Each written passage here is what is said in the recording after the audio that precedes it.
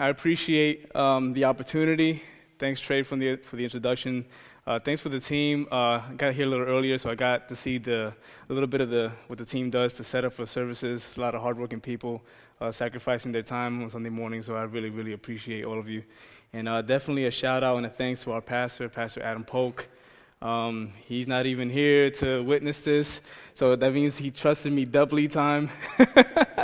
And I really appreciate him as a friend and as a brother.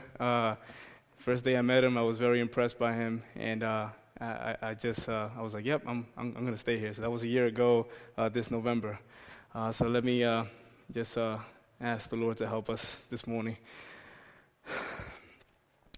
Oh, Holy Spirit, I need you now. I've always needed you. Lord, we continue to need you together as a people, Lord God. Thank you, Lord, for bringing us here together. It's because of you that we're here. It's for you that we're here. And I pray that you move upon our hearts powerfully, that your word that you promised will not return to you void, do its work, that it cleanses us from the inside out. Father, that it move us, that it conform us to the image of your glorious Son, Jesus Christ, oh God. And that, Father, we, as we focus on the afterlife and the application that we can take from what your word shows us about heaven, I just pray, Father, that you move us and that you shift us, Lord God, in our daily living, Lord God, so that we can reflect that more closely, Lord God.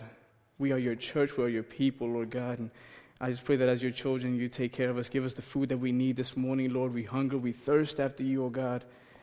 And I pray, Father, in Jesus' name, that you give me the utterance to represent you well, Lord God. Thank you, Father, and I pray this in Jesus' name. Amen. So we're going to be talking about one of the last portions of the Apostles' Creed, where it talks about the resurrection of the body and the life everlasting, and I just get really amped about that. And I just wanted to kind of start off with a little analogy that as I was praying, as I was seeking God for this sermon, God kind of dropped this on my heart as far as some parallels between something that we're all familiar with and something that we find in the Word, in the book of Revelation and other points in the Scripture. You can turn the slide there. Don't hate, first of all. Don't hate. The Giants, Giants fans are Alex. So that's my people. That's my one person. The NFL is a crazy phenomenon here in the United States, is it not? I mean, people just flock to these games. All of us like it. I like a good NFL game, as Trey mentioned earlier. And there's a lot of parallels that we can draw, I think, between a couple of particular types of plays and things that happen during an NFL game and this ultimate thing that we see in Scripture called the eternal state, where, it's all done. It's all said and done, and now for eternity, this is how it's going to be. And I get excited about it. And one thing that we can draw, and one of my favorite plays from the NFL, is when the team on offense is on about the 20 or the 30-yard line, and the end zone, the score, the goal is in sight. They're getting ready to score. They're trying to strategize as to what the best way to do that is. And then from time to time, you see this fantastically amazing display of athleticism, stamina, and power and strength from an individual human being and from a group of human beings that have been training for this moment most of the year. And one of my favorite plays is when they give the running back the ball, and then, after that, he does this amazing, he's juking dudes, faking guys out, stiff-arming guys, doing spin moves to try to evade the defenders, and even sometimes hurdling people. I just get that. That's the type of play that makes people get off their seat, oh, this dude just jumped over a human being. This is crazy. And so that type of play, and then when he finally scores after all that toil and all that trouble, I find a great analogy between that and the Christian walk. So God, when he saves a human being, he gives us the empowerment by his Holy Spirit to do incredible, amazing things that otherwise we would not be able to do by ourselves. And so sometimes, as the world, as our flesh, as our enemy Satan is coming at us, God enables us and empowers us by the Holy Spirit to do things to evade his advances. All right, so with stiff arming, all that stuff relates to stuff like prayer and persevering over tragedies or overcoming our own tendencies to be more in tune and in alignment with God's word. Just amazing things that when people see that individual, they're like, no way. Like, I know Omar from 15 years ago. There's no way that Omar is the same Omar that just did that. There's no way. And then you take the opportunity to say, glory be to God, he saved me. And I thank God that 14 years ago, God did that for me when I was in college. I'm very grateful for what he's done in my life. And so the end zone, of course, is like the touchdown. Our Christian touchdown is the eternal state, heaven, where at last, and I'll read it in a little bit, pain will be no more, suffering will be no more. It's a celebration. And a crazy phenomenon happens that I want y'all to kind of focus on here, and that's why I put these pictures up. The unity in which, there's a 52-man roster on an NFL team. When a dude scores, all different types of guys from different socioeconomic backgrounds, different ethnicities come up to him, and they're high-fiving him, they're slapping helmets, slapping butts, slapping everything. They're like doing the thing where you jump up and like bump each other, and sometimes they jump into the crowd, and they just all get amped and excited because collectively they've done this. So the fans are cheering, and defenders, guys on the offensive line and on the offense are blocking for the running back to enable him, to empower him, to equip him to do what he needs to do. And so that's how it's going to be. It's going to be a big, giant celebration for us when we get to our heavenly end zone touchdown, if you will. And this unites people.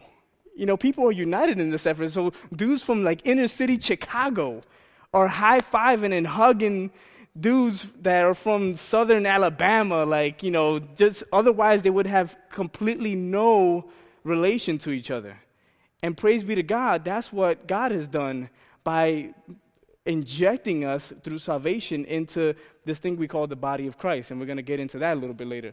But I just find this an incredible phenomenon. A lot of people find this as a replacement for God, so they'll skip church, or if they're not, unbelievers, this is their focus, and I know a lot of people like that. Raise your hand if you know somebody like that Sunday is just like, it's just football time, and that's it. All right, 3 people, thank you. But yeah, so this is, in a sense, replaces in a lot of people's lives what should be in there, which is the gathering up of the saints, the body of Christ. You should be having the Lord's Day, a separate day, a Sabbath, to worship the Lord, to hear from His Word, to set aside time for Him. Unfortunately, people use this as their substitute worship, and they worship this game, a game where literally, like, the people are playing. It's a game. A guy throws a ball, and another guy catches it. Like, it's a game. It's not as glorious by any means or any stretch of the imagination or God, amen? And so that's unfortunate, but this unites people in such crazy ways. Even, I've been to some of these games, people high-fiving each other and all that, different backgrounds. But it's crazy how you can have so much unity in something like a football setting, but when it comes to Sunday mornings, at times there's a lot of disunity. And I'd like to talk to us about that today and kind of like share what I believe is in Scripture about what God reveals about the eternal state and how we can apply that to our current lives, our current hearts, our day-to-day living, and our church life. Amen? So if you would turn with me to Revelation chapter 21. Thanks, Trey, for reading those 2 awesome scriptures, and we'll get into those in a little bit. But Revelation chapter 21 shows like the eternal state. And I just get really excited about it. So I'm going to read it. 21, the first 5 verses. This is John the Apostle. Then I saw a new heaven and a new earth. For the first heaven and the first earth had passed away, and the sea was no more. And I saw the holy city, New Jerusalem, coming out of heaven from God, prepared as a bride adorned for her husband. And I heard a loud voice from the throne saying, Behold, the dwelling place of God is with man. He will dwell with them, and they will be his people, and God will be with them as their God. This is where it gets really incredible here. He will wipe away every tear from their eyes. Death shall be no more, neither shall there be mourning, nor crying, nor pain, for the former things have passed away. The former things have passed. So no more crying, no more suffering, no more agony. Just think about this for a second. The daily grind, right? We're all going to share in this moment where we finally realize that even things like day-to-day hurts, so like getting up in the morning after you've had a late night, that grogginess. If you're like me, you stare at your clothes for like 15 minutes, you're like, what in the world? What am I going to wear? That's why I picked my clothes out last night. But I have those moments where I just can't wake up. I'm standing there with my eyes open, and I'm standing, but I'm still sleeping, you know what I'm saying? That is going to be no more. That toil, that struggle, emotional distress is going to be no more. So worrying, being hurt by somebody's words, experiencing heavy disappointment, that's going to be no more. The effects of sin from human beings is going to be no more. So stuff like ISIS, stuff like the crazy dude that tried to chop up some police officers in New York City this past week, no more. The flesh is not going to have an impact on us anymore for the rest of eternity. Isn't that going to be awesome? I mean, if you just think about it, we're not going to have a full revelation until we get there, but my goodness, it just wells up excitement from within you. It just high expectation for that moment. 2 Peter 3:13 says this, but according to his promise, we are awaiting the new heaven and a new earth in which righteousness dwells. Righteousness will dwell there. And I love it that it says, God will dwell among his people. Righteousness, God himself will dwell among us. There will be no sin. There will be nothing to worry about. And I just love that. I remember one time I had a dream. And in my dream, I felt a dream about the new earth. And I remember getting there, and I had an overwhelming sense of all of the battles were fought and done. Like, there was nothing else to worry about. And I'm not going to get into details of what I saw because I don't want anybody, taking it, too seriously. But there was a family there that we were very close to, that we're still very close to this day.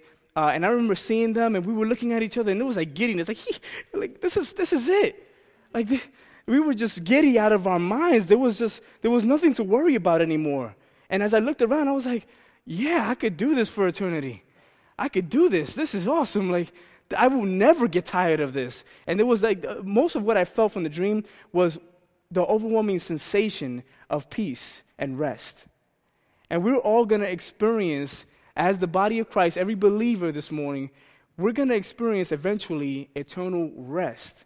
Jesus says, come unto me, all you who have heavy burdens and are worried and are just heavy in your souls.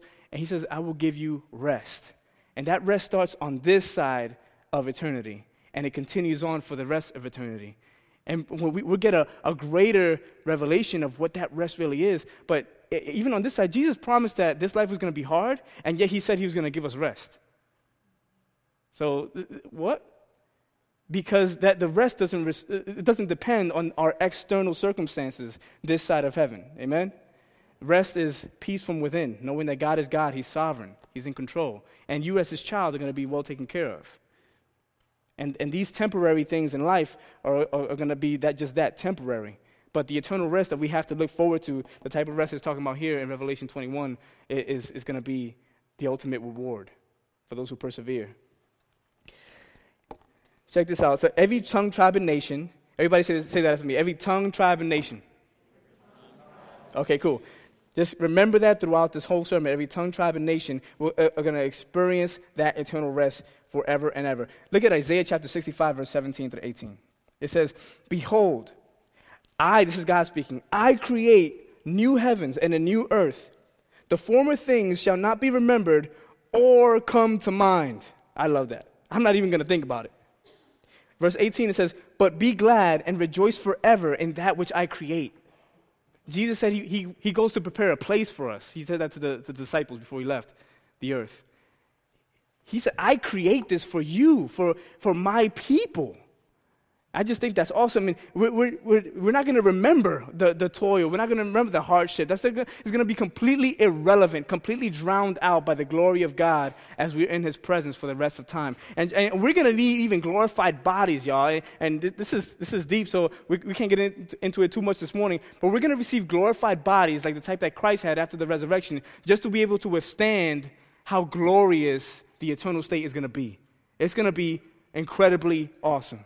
It's going to be everything that we ever wanted to satisfy us in our souls, and I can't wait for that. I just can't, because this life has a lot of problems. There's a lot of problems that we deal with on a day-to-day basis. A lot of, people, we go to work and people have issues. We have issues in our families. We have internal struggles as a believer, even after salvation, that we battle with, just going back and forth with the flesh, and like disciplining yourself and seeking God even though you don't feel like it. There's going to be so many things that are just going to be gone and done away with. Cool. The reason that we're all going to share in the same rest is because, point 2, we have the same Savior.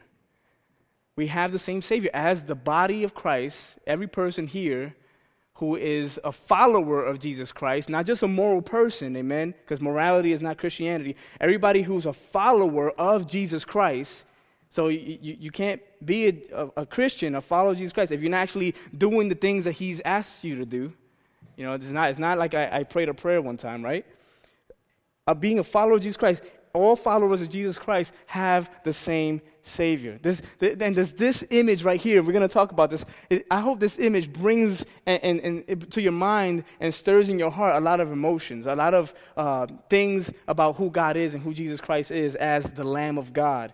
We're going to read, going back to Revelation 5:9. I'll just read that again. They sang a new song.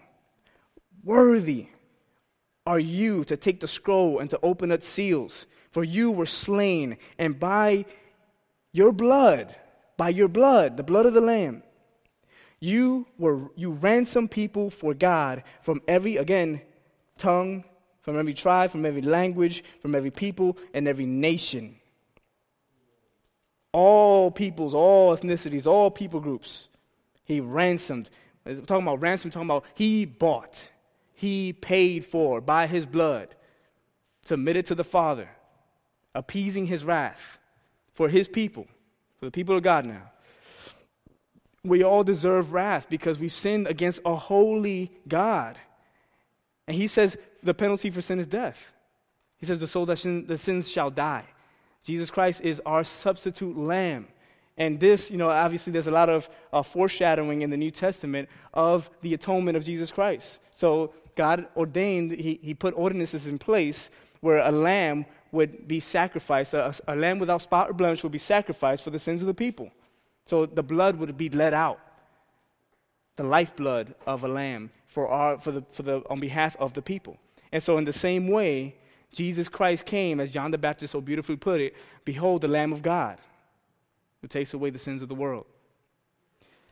And so the Lamb of God is the Lamb for all of God's people. So we all share as God's people, those of us that are saved this morning, we have the same Savior. And I love it that they sang a new song. And listen, Revelation chapter 5 is one of my favorite chapters in the whole Bible. Because there's a time, and we don't have time to get into all of it, but there's a scroll that's in the right hand of God, and somebody needed to take it, but no one was found worthy. No one was found worthy on heaven and earth or under the earth. And it causes John, as he's seeing this, to cry deeply. He says, no, that's really important. And nobody is found worthy. But then he's told, it's okay. Take courage, because the Lamb has been found worthy. And so he's worthy to take the scroll. And then what unfolds after that is amazing, and you can read it for yourself. I highly recommend it. But we're fully paid for as God's people. We have the same Savior. Turn your Bibles, please, to Ephesians chapter 2, starting at verse 11. This blood is the most cleansing and the most powerful liquid ever known to creation. Ever known to creation. And its power is not just physical. Its power is spiritual. And it breaks down things. So it breaks down like I mentioned earlier, we deserve God's wrath because we sinned against him, but the blood of Jesus Christ shed on behalf of his people takes care of that for us. And so the blood of Christ takes care of so many things in appeasing God's wrath. And the Ephesians chapter 2, starting at verse 11, starts going into that. And it's so beautiful the way that Paul the Apostle puts it on display here.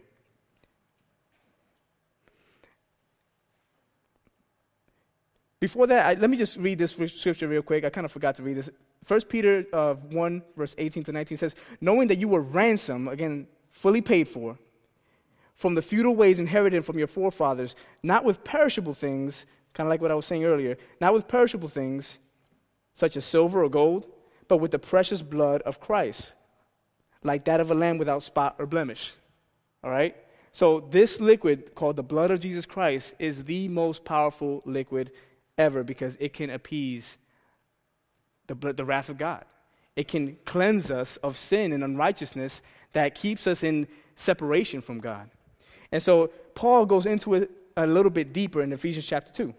It says, starting at verse 11 all the way to 16, it says, therefore remember that at one time you Gentiles in the flesh were called the uncircumcision. So he's referring to non-Jews. At one time you Gentiles in the flesh called the uncircumcision by what is called the circumcision, a.k.a. Jews, which is made by the flesh, in the flesh by hands. Remember that you at one time were separated from Christ. You were alienated from the commonwealth of Israel and strangers to the covenants of promise, having no hope outside of Christ, no hope, and without God in the world. And the buts in the Bible are incredible. I just love because it just shifts and alters everything that was just said. Bad news, now good news. But now in Christ Jesus, you who were once far off have been brought near by the blood of Christ. For he himself is our peace, who has made us both one. One, united, one. And has broken down in the flesh the dividing wall of hostility by abolishing the law of commandments expressed in ordinances, that he might create in himself one new man in place of the two. So he's uniting peoples. And in this circumstance, in this context, there's a lot of strife and a lot of beef going on between Jews and Gentiles. But his blood came to make one out of two, so making peace. That's the end of verse 15. Verse 16. And might reconcile us both to God, both of us to God, in one body through the cross, thereby killing the hostility. So it's obvious here, as we were talking about earlier with how the NFL and how people are united within a football team, the blood of Christ unites people way more than anything else. Way more. Because now we're separated, we're all isolated, alienated from Christ, and separated from God because of our sin. But now we're together, and like I said earlier, you get injected. Listen, when you didn't have a relationship with Christ, you were isolated. You were by yourself. You were outside, kind of doing your own thing. When you get saved, you get injected into a body. You now belong to one unit. So I pray that just kind of sinks into your minds, and as you meditate on that throughout the week, we belong as one body. We belong to one. We're united. We function together. That's why 1 Corinthians 12 says, the eyes can't say to the feet, I don't need you. Because they serve one another. They work together to perform the mighty works of God on this earth. That's what we should be reflecting. Amen, as the body of Christ. But yet, like I said, there is separation from us every Sunday morning. They say that Sunday morning is the most divided couple of hours in the week because people go to just their own different things where they just want to hang out with people that are like them, unfortunately. And we're going to get into that. So we're a big multi-ethnic multitude, just like it is back then in Revelation 5, 7, and chapter 21, that's going to be a whole big old multi-ethnic, gigantic family, a sea of people of different. So you're going to be chilling with like people of Aborigine tribes. You know, like some missionary went out there in Australia and spoke to some people that you've never even laid eyes upon. Like maybe you saw in some history book somewhere. So you're going to be talking to people that are from North Korea and were oppressed and maybe even were martyred, or in China, or somewhere from Brazil that had a completely different. So this is who we're going to be hanging with, enjoying the new earth with for the rest of time. And we're gonna be. It's gonna be a party. We're gonna be rejoicing. We're gonna play together, so to speak. And in the dream, there were things that we could do. You know, I'm not, like I said, I don't want to get the details. I don't want this to turn into like heaven is for real or anything like that. And by the way, please, if you want to know about the end time and heaven and all that, please read the Bible. Please don't, please. People that take heaven is for real above the script. Come on, stop. But yeah, we're going to be rejoicing for the rest of time together forever. Every tongue, nation, tribe, people. Shouldn't we try to reflect that on this side of heaven? Should we not? Should we not strive for that? Our brothers and sisters, and even those brothers and sisters that are not yet saved, that God is calling us to go and reach out to and be the mouthpiece and preach the gospel to. We should be together in this. Amen. Cool. So that leads me to my third point. We are of the same family. One body, united. The dividing wall of hostility has been smashed by the blood of Christ. And we should take pleasure in smashing that. And however way we can in our personal lives, we should take pleasure in smashing that dividing wall. Because that's the heart of the Father. And the heart of the Father is to have his children be united. That's his heart. That's why I think, there's some things in Revelation that John was told not to write. He said, hey, listen, I know you're seeing this in the school. Don't write this. But this you write. This you write. And that's in the last verse in Revelation chapter 21, the fifth verse. Oh, I'm sorry, I didn't even read the fifth verse. No, it says, and he who is seated on the throne said, behold, I am making all things new. And he said, write this down to John, for these words are trustworthy and true. Write this down. Make sure you get this. And so he's putting on display this multi-ethnic family, humongous body of Christ family. He's like, make sure that future generations can see this. And I love that. He's allowing us a peek into how it's going to be. And he's encouraging us through everything that he's allowing John to write. It's purposeful. Every line has a purpose. Every scripture is God-breathed, amen? Cool, so going back to Revelation 7, verse 9. It says, after this, I looked, and behold, a great multitude that no one could number, from every nation, from all tribes and peoples and languages, standing before the throne and before the Lamb, clothed in white robes, new wardrobe, with palm branches in their hands, similar to the type that Jesus was greeted by when he came into Jerusalem riding on a donkey, palm branches. And crying with a loud voice, all united, crying with a loud voice, salvation belongs to our God, who sits on the throne, and to the Lamb. Salvation belongs to our God. It belongs to him. From the very beginning, when God established his church in Acts chapter 2, one of the first things that he did was show people a unification process there.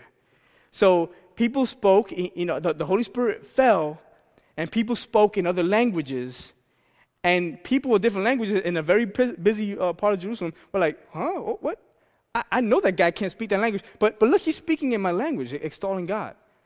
And people, a crowd is drawn in like, okay, what's going on? Like, what, huh?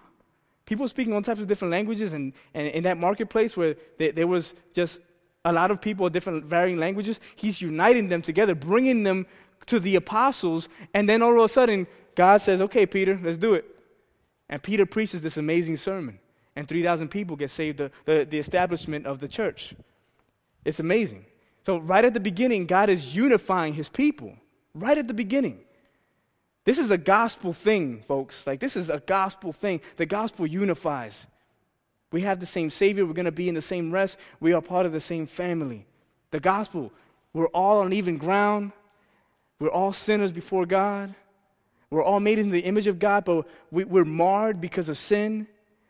God wants to restore that image by the blood of Christ. He wants to make us his children, to redeem us from our own ways, from the ways of this world, from the enemy's traps. He wants to separate us and make us a people unto himself. That's the gospel. Cool. So look at what God says about who his family are. This is Jesus in Mark chapter 3, verse 35. He says, because people are like, hey, Jesus, your brother's looking for you. He's like, whoever does the will of God, he is my brother and my sister and my mother. Whoever does the will of God is the family of Jesus Christ. He's the elder brother. We're adopted as believers, sons and daughters of the Most High God. God is the Father is our Father. We're all in this together as one big family. In Acts chapter 2, verse 42, here's one specific verse from what I was mentioning earlier when God established the first church, with the 3,000 get saved and they joined the apostles. It says, and they, meaning the people that got saved, the followers of Christ, the newborn believers, and they devoted themselves to the apostles' teachings and the fellowship, gathering together, and to the breaking of bread and to the prayers. So people were divided, separated, kind of doing their own thing. God saves them, brings them together, and now they're living in community together. That's what they do. That's who they are. When we are saved, now we live in community together as believers. That's what we're supposed to do. We're not supposed to be individualistic and like, oh, I'm over here, like, and please encourage those that do the TV Sunday morning worship, where my pastor is on the TV, and I don't need to. I'm just a Christian. I don't need to go to church. Please encourage them that's not what they were born again to do, if they are born again. Because if you're born again, you're gonna be obedient to the word, and the word does say to gather up. Because that's who we are. That's our identity. Like we were once like off doing our own thing, but now God has saved us, injects us into a body, and we're supposed to live as a body together in community. And I love that. We should be closer than even some of our relatives, if not even more. So the first is that his children be united. So think about this, especially those of us that have older kids. You're going to relate to this a lot. Think about if your kids were feuding, or as we call it in the hip-hop world, beefing. If there was beef, if there was like this opposition within your kids, it hurts your heart, doesn't it? And listen, it's different. Because when they're little, it's like, oh, well, he won't play with me, And then they hug and make up, and Janice is really good at that. My son, like, what's up? And, he's a good big brother, big brother to Adai and Soraya. So they hug each other up, they kiss each other and say, oh, I forgive you. And it's a cute moment, and they move on. When you get older, sometimes it gets a little rougher. Now it's like, well, I'm not going to talk to you for a couple weeks. Well, I'm not going to hang out with you. I'm going to distance myself from you. So that there's like more hurt, more pain there. And then when you get, and that might even be in the teen years, right? So there's bickering, and there's like just poutiness and bad attitudes all around. And it pains a parent's heart to see that amongst their kids. But even when they get even older, when they get, beyond 23, they're grown adults. And now it's like, well, I'm not going to show up to the family reunion because I know you're going to be there. Now, my kids can't hang out with your kids. And I've seen that. It's sad. It is sad. And think about that. Like, listen, there have been hurtful things that have happened even in this country that is part of the reason why churches are separated the way they are today. Painful historical facts. Where now we're like, well, I don't want to hang out with those people because I've been hurt by them so many times and I'm sick of it. I refuse to put myself in that spot again. It pains the Father's heart. Think about it. Us older parents here, think about it. Oh man, no. Though my kids are young, I don't like it when they're fighting. I want them to be united and happy because we're family. We're supposed to stick together. We're supposed to be close. It pains the Father's heart greatly when his people are separated. And so we should be trying to do that as much as possible, to please the Father's heart. That's the life of a believer. We should be seeking to please the Father's heart at all times. Amen? So just think about that, all right? So it pains us greatly. And we should be thoroughly enjoying one another. And I think that's when it says that every tear shall be wiped away, I think there's going to be some things that we realize in a blink of an eye maybe, that where there's going to be some tears and some things that we're going to regret at some point, I believe. Where there's going to be some form of regret there. Like, oh man, I wasted all that time. Now, in the eternal state, we're not going to remember these things anymore. We're just going to be rejoicing and enjoying each other. But I think, in a sense, what Revelation teaches us now is that we shouldn't waste time in divisions. And anything that even looks like a division, we should be working to tear down, because if we're going to enjoy ourselves, each other, for eternity, we should be doing that and reflecting that on this side of eternity. Amen? We should be reflecting that. We should be striving to do that. We should be seeking to destroy and being God's agents here on this earth. We should be seeking to destroy the dividing wall of hostility. We as agents of change, as the hands and feet of Jesus, the body of Christ, we should be being used in this world that's full of sin and darkness to show the world what life is all about. And life, in what we're talking about this morning, part of life is all about unity. God desires that people made in his image be unified. That his people, his body that he's saving for himself, be united. And we're inviting people to be part of our family. And when we invite people to be part of our family, we should display that, hey, we welcome all people. Because we were all on the same ground. We were all, our righteousness was that of a filthy rag. That's everybody. But praise be to God that he sent his son. And now, as believers, we wear his righteousness. And that is what pleases the Father ultimately, is the righteousness of Jesus Christ. And that's what the Father sees when he sees us as believers. The righteousness of his Son. That's the only thing that we need. That's enough, more than enough. Cool, so now, without condemnation, I'm dead serious. Please do not feel guilty. Please do not turn your heads down. Without condemnation, just think about the composition of this church. All right? And we have some diversity here. There's a scattering of us. But I think we can strive for more. And we should not stop striving for more. Like, church life is similar to our individual lives in which there's a sanctification process, right? We're not all going to be like 100% good. Like there were things that I did after I got saved initially that I'm like, dang, I can't believe I did that. That was silly. That was sin. So God's been growing me up, raising me up. And the same way with the church. There should always be reform going on in our personal lives and always be reform going on in our church. And there's a million things to do. And praise be to God, you have a pastor that works hard. The man has a lot on his plate. He's busy, he's working, he's praying, he's fighting for the health of the church. He knows the responsibility and the weightiness of being a lead elder in this church. And I appreciate so much I appreciate everything he does. He works hard. But he knows, and there's a lot of things to juggle, right? So there's always something going on, there's always something in the air. And that's just going to be the nature of church life. There's always going to be something that we're working on, right?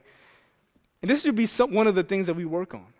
It's like, how can we, when people walk through those doors, how can we make them feel like they belong here, that we welcome them here? And praise be to God that this church has a lot of good things going for it. I remember Rick Benefield's smiling face my first day when I walked out of the bathroom, and he's just like, hey, what's up?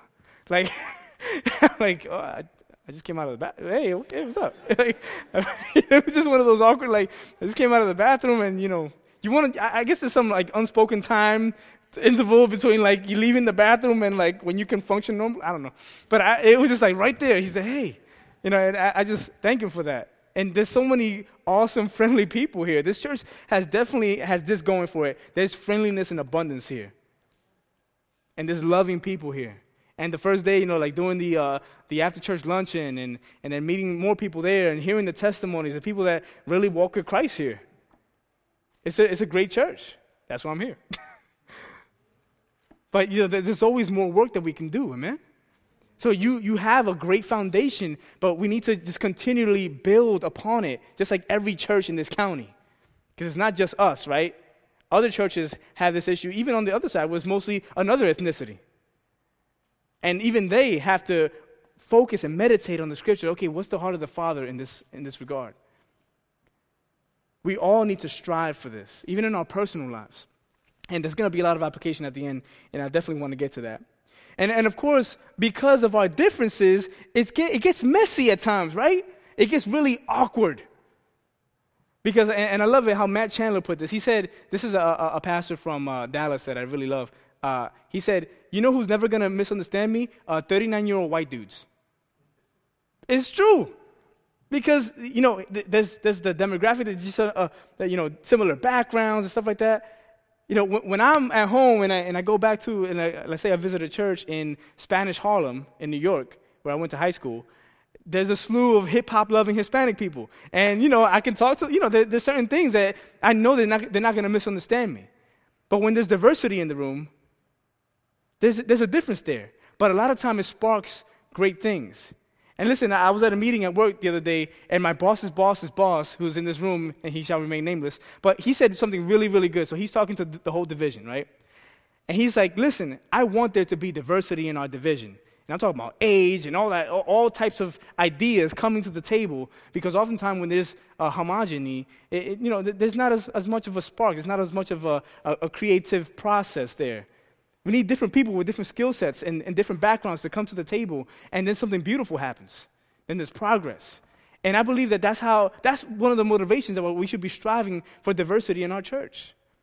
That there's different people groups with different sets and different giftings all over St. Mary's County, that when they come here, there's going to be more added. There's going to be more abundance of ministry. There's going to be more things that we can do. There's going to be more people that we can reach for the gospel.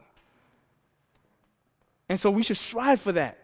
There are people, let's say, it's kind of like and Adam talked about it, it's like a toolkit, right? So, you bust out the Swiss Army knife, and there's different things in there. The corkscrew, the knife, whatever, the scissors.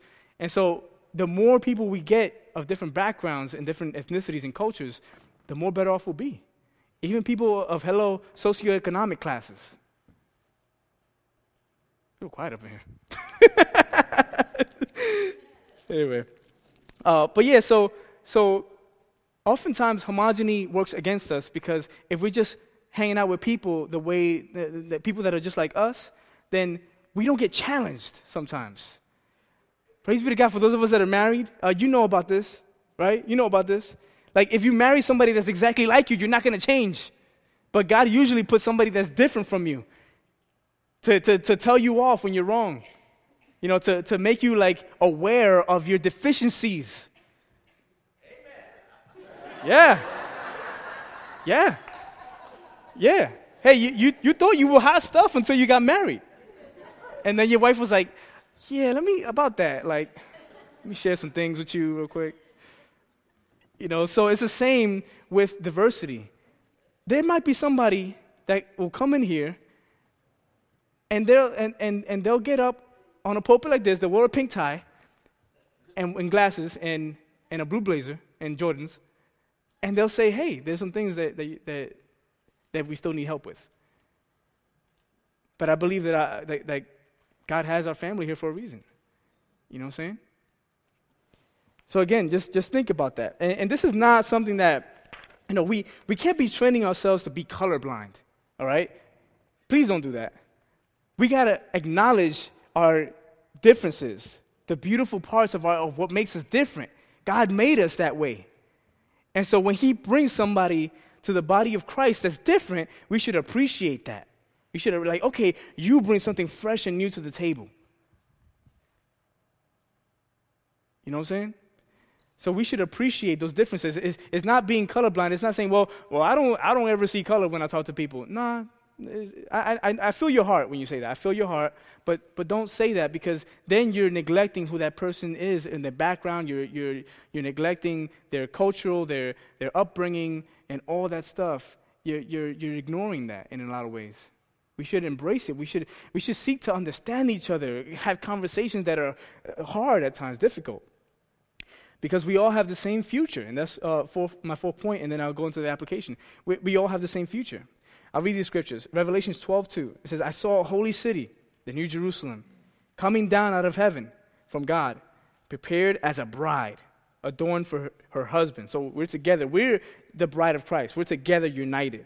We all have the same future, and God is going to bring us all to the same place. Revelation 12:9b to 10 says, this is the angel to John. He says, come, I will show you the bride, the wife of the Lamb. And he carried me away in the spirit to a great high mountain and showed me the holy city, Jerusalem, coming down out of heaven. So again, this theme of the bride.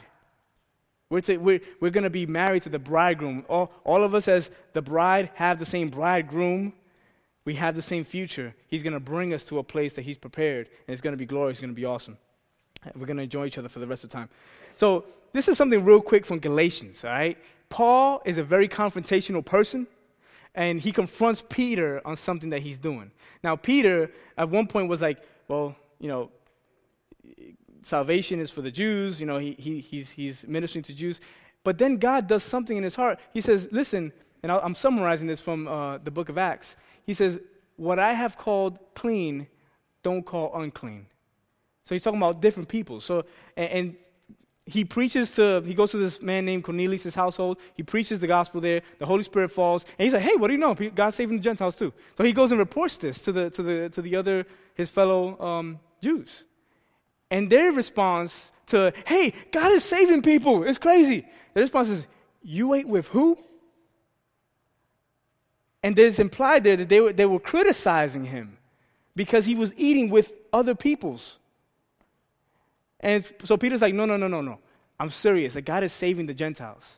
And he goes on, and they were like, okay, well then, yeah, God is saving the Gentiles. So he convinces them. He's very bold at that point. But then something happens. Here's Galatians chapter 2, verse 11. It says, when Cephas came to Antioch, I opposed him to his face because he stood condemned. Before certain men came from James, he was eating with the Gentiles. But when they came, he drew back, and he separated himself, fearing the circumcision. And the rest of the Jews acted hypocritically along with him, so that even Barnabas was led astray in their hypocrisy. When I saw that their conduct was, check this, not in step with the truth of the gospel, I said to Cephas before them all, if you, though a Jew, live like a Gentile and not like a Jew, how can you force Gentiles to live like Jews? He's confronting him about the hypocrisy in that he was first like eating and sharing a meal with Gentiles, but when the Jews came, he's like, oh no, I don't know those people. Like he acted differently. He was walking in a way that Paul said is not in step with the truth of the gospel. The truth of the gospel, and I said it earlier, we're all on the same level. We all are in need of God's grace. We all need redemption. And so Peter was walking in a way that showed partiality. This group is better than this group. Or I can't hang out with these people when these people are around because it's embarrassing, or they're going to think badly of me. We need to eliminate that from our mindset, from our vocabularies. And yes, it is prevalent in St. Mary's County. There's still racism going on around here. We should be agents that always seek to counteract that wherever we are. In our personal lives and in the communities and in our churches. And even with other churches, listen, there's going to be some churches that believe differently than us here. We should not ostracize and isolate ourselves from all of them just because, they baptize a different way. Or, obviously there are the essentials, right? So if you don't believe that Jesus Christ is the only way to salvation, that's a problem, right? Or if you believe that baptism, if you're not baptized, you're not saved, that's an issue. But I'm talking about people who believe in the core things that are spoken of in the Apostles' Creed. We should be united. And they might apply things differently. They might think different things about things here and there, but we should be united. That's why I love where I serve at the mission. And there's people that are here this morning from where I serve on Thursday nights at the mission, and where I'm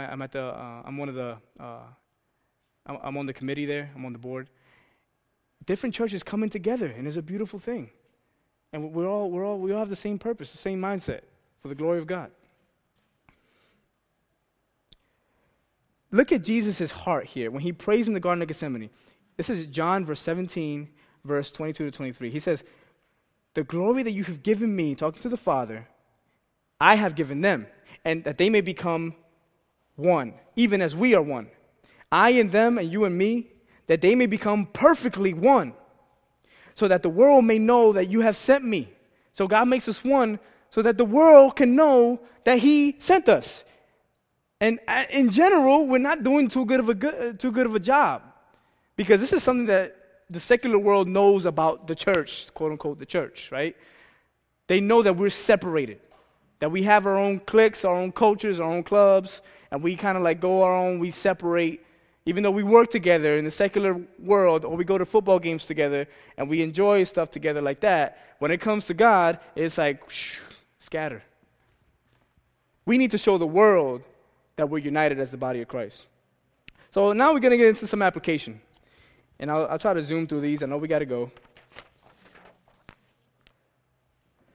And this is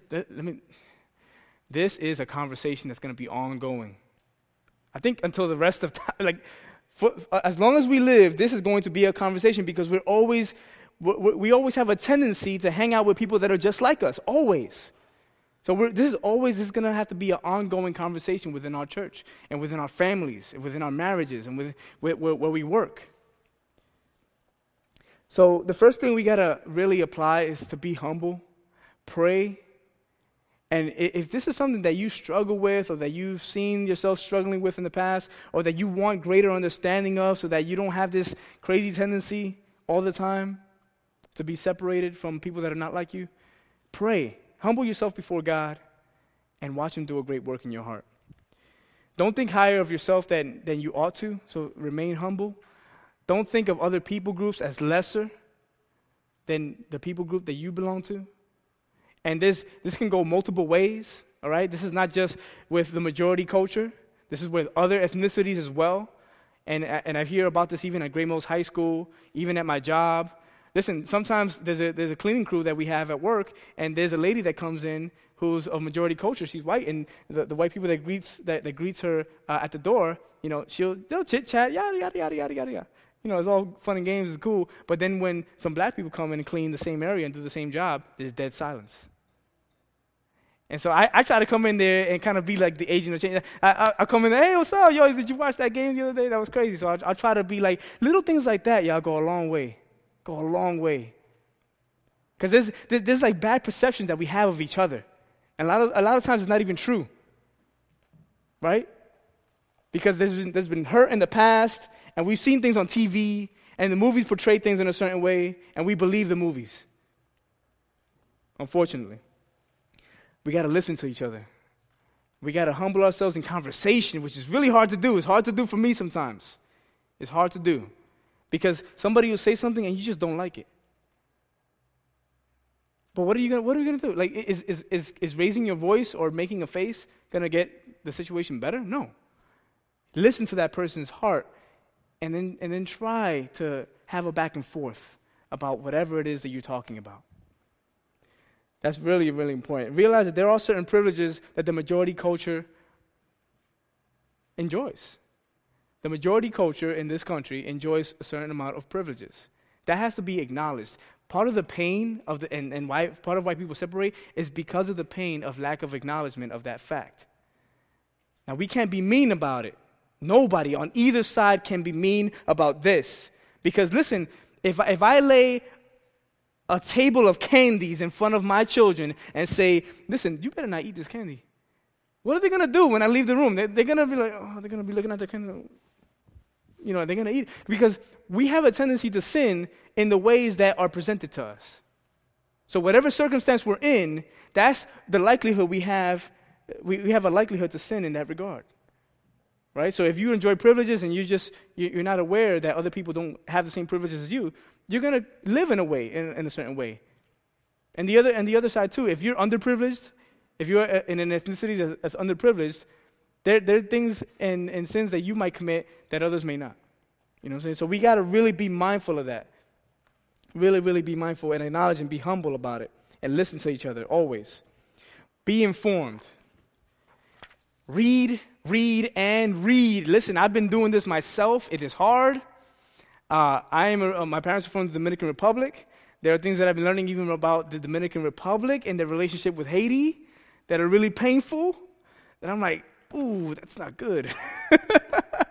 and even all across the whole Western Hemisphere, there are a lot of issues historically that have been exposed. Please educate yourself. Please do that. Our past helps us to understand our present and helps us to find solutions for where we are in our present. Here's a couple of good books. United by Trillia Newbell.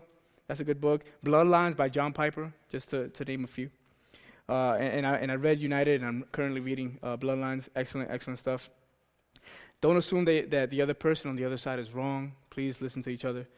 So number 3, be intentional. All right? And I said this throughout the sermon. This has got to be an active process. We have a tendency to not do these things. So be intentional. You know, invite somebody to your house. I was talking to my neighbor the other day, and it was like they were struggling with this, and they were like, yeah, I keep inviting them to church, but they don't come. I'm like, well, invite them to your house. Show them what you do. Show them who you are. Right? Be impartial. Don't treat others as less than yourself. And I think that's without saying. That goes without saying. It starts in your heart. Be expectant. So long for the day that we will be standing before the throne, united as a people. Psalm 133 verse 1 says, behold, how good and how pleasant it is when brothers dwell in unity. How good it is when we're united. And listen, when God saved me, he put me in a context where there was people utterly different than me that I would never hang out with. And I was like, okay, yeah, but they love Jesus, I love Jesus, we're worshiping together, it's all good. So be expectant of that. That's going to be the eternal state. And be grateful that God even saves any of us. Any of us. None of us deserve this. None of us. And so that kind of, the gospel in a lot of ways puts us in our place. Like who do you think you are? You're like, you deserve death, but I've given you life. And I've asked you to come and be part of this family. Be part of this family. You thank me that I even saved you. This is from God's perspective. And so in conclusion, just to wrap up, God has shown us in his word what his heart is. And I pray that we seek to please the Father's heart. I pray that more and more this church and other churches in St. Mary's County become an earthly manifestation of heaven in that regard, in its diversity. Let's strive for this, y'all. It's going to be hard, but if we all do our part, it's going to be beautiful. And listen, it's going to be so attractive. I've been to churches that just, oh my goodness, the ratio of people is just so beautifully spread out, just diverse. And nobody's beef and nobody's, it's just beautiful to see that in person. Yes, we're going to see it in the end, right, the eternal state. But to see that live and in action, it's just, it can take your breath away, and it shows this world who we really are. So, and again, be compelled by love. Love is what compels us. Love is what drives us. And the glory of the gospel of Jesus Christ. Those two things should compel every believer to action. So I pray this morning, and I know I ran a little over time, but please listen. I've talked about this throughout the sermon. If you don't belong to what we've been talking about, the body of Christ, like I said, we're not preaching morality here. We're preaching a walk, a following of a Lord, of a master. And the Holy Spirit empowers us to follow him, no matter how hard it may be. The Holy Spirit is what makes us what the Bible calls born again. If that isn't you this morning, you are in a deep, dark place. You are separated from your Maker. You are not in alignment with what he made you to be. And you deserve death for that. You are cut off from the Father. And I pray that this day be the day of your salvation, that you trust Jesus with your soul. Pray and ask him to save you. Believe in the gospel and repent of your sin. And the Bible says you shall be saved. And I'll just close us out with some prayer.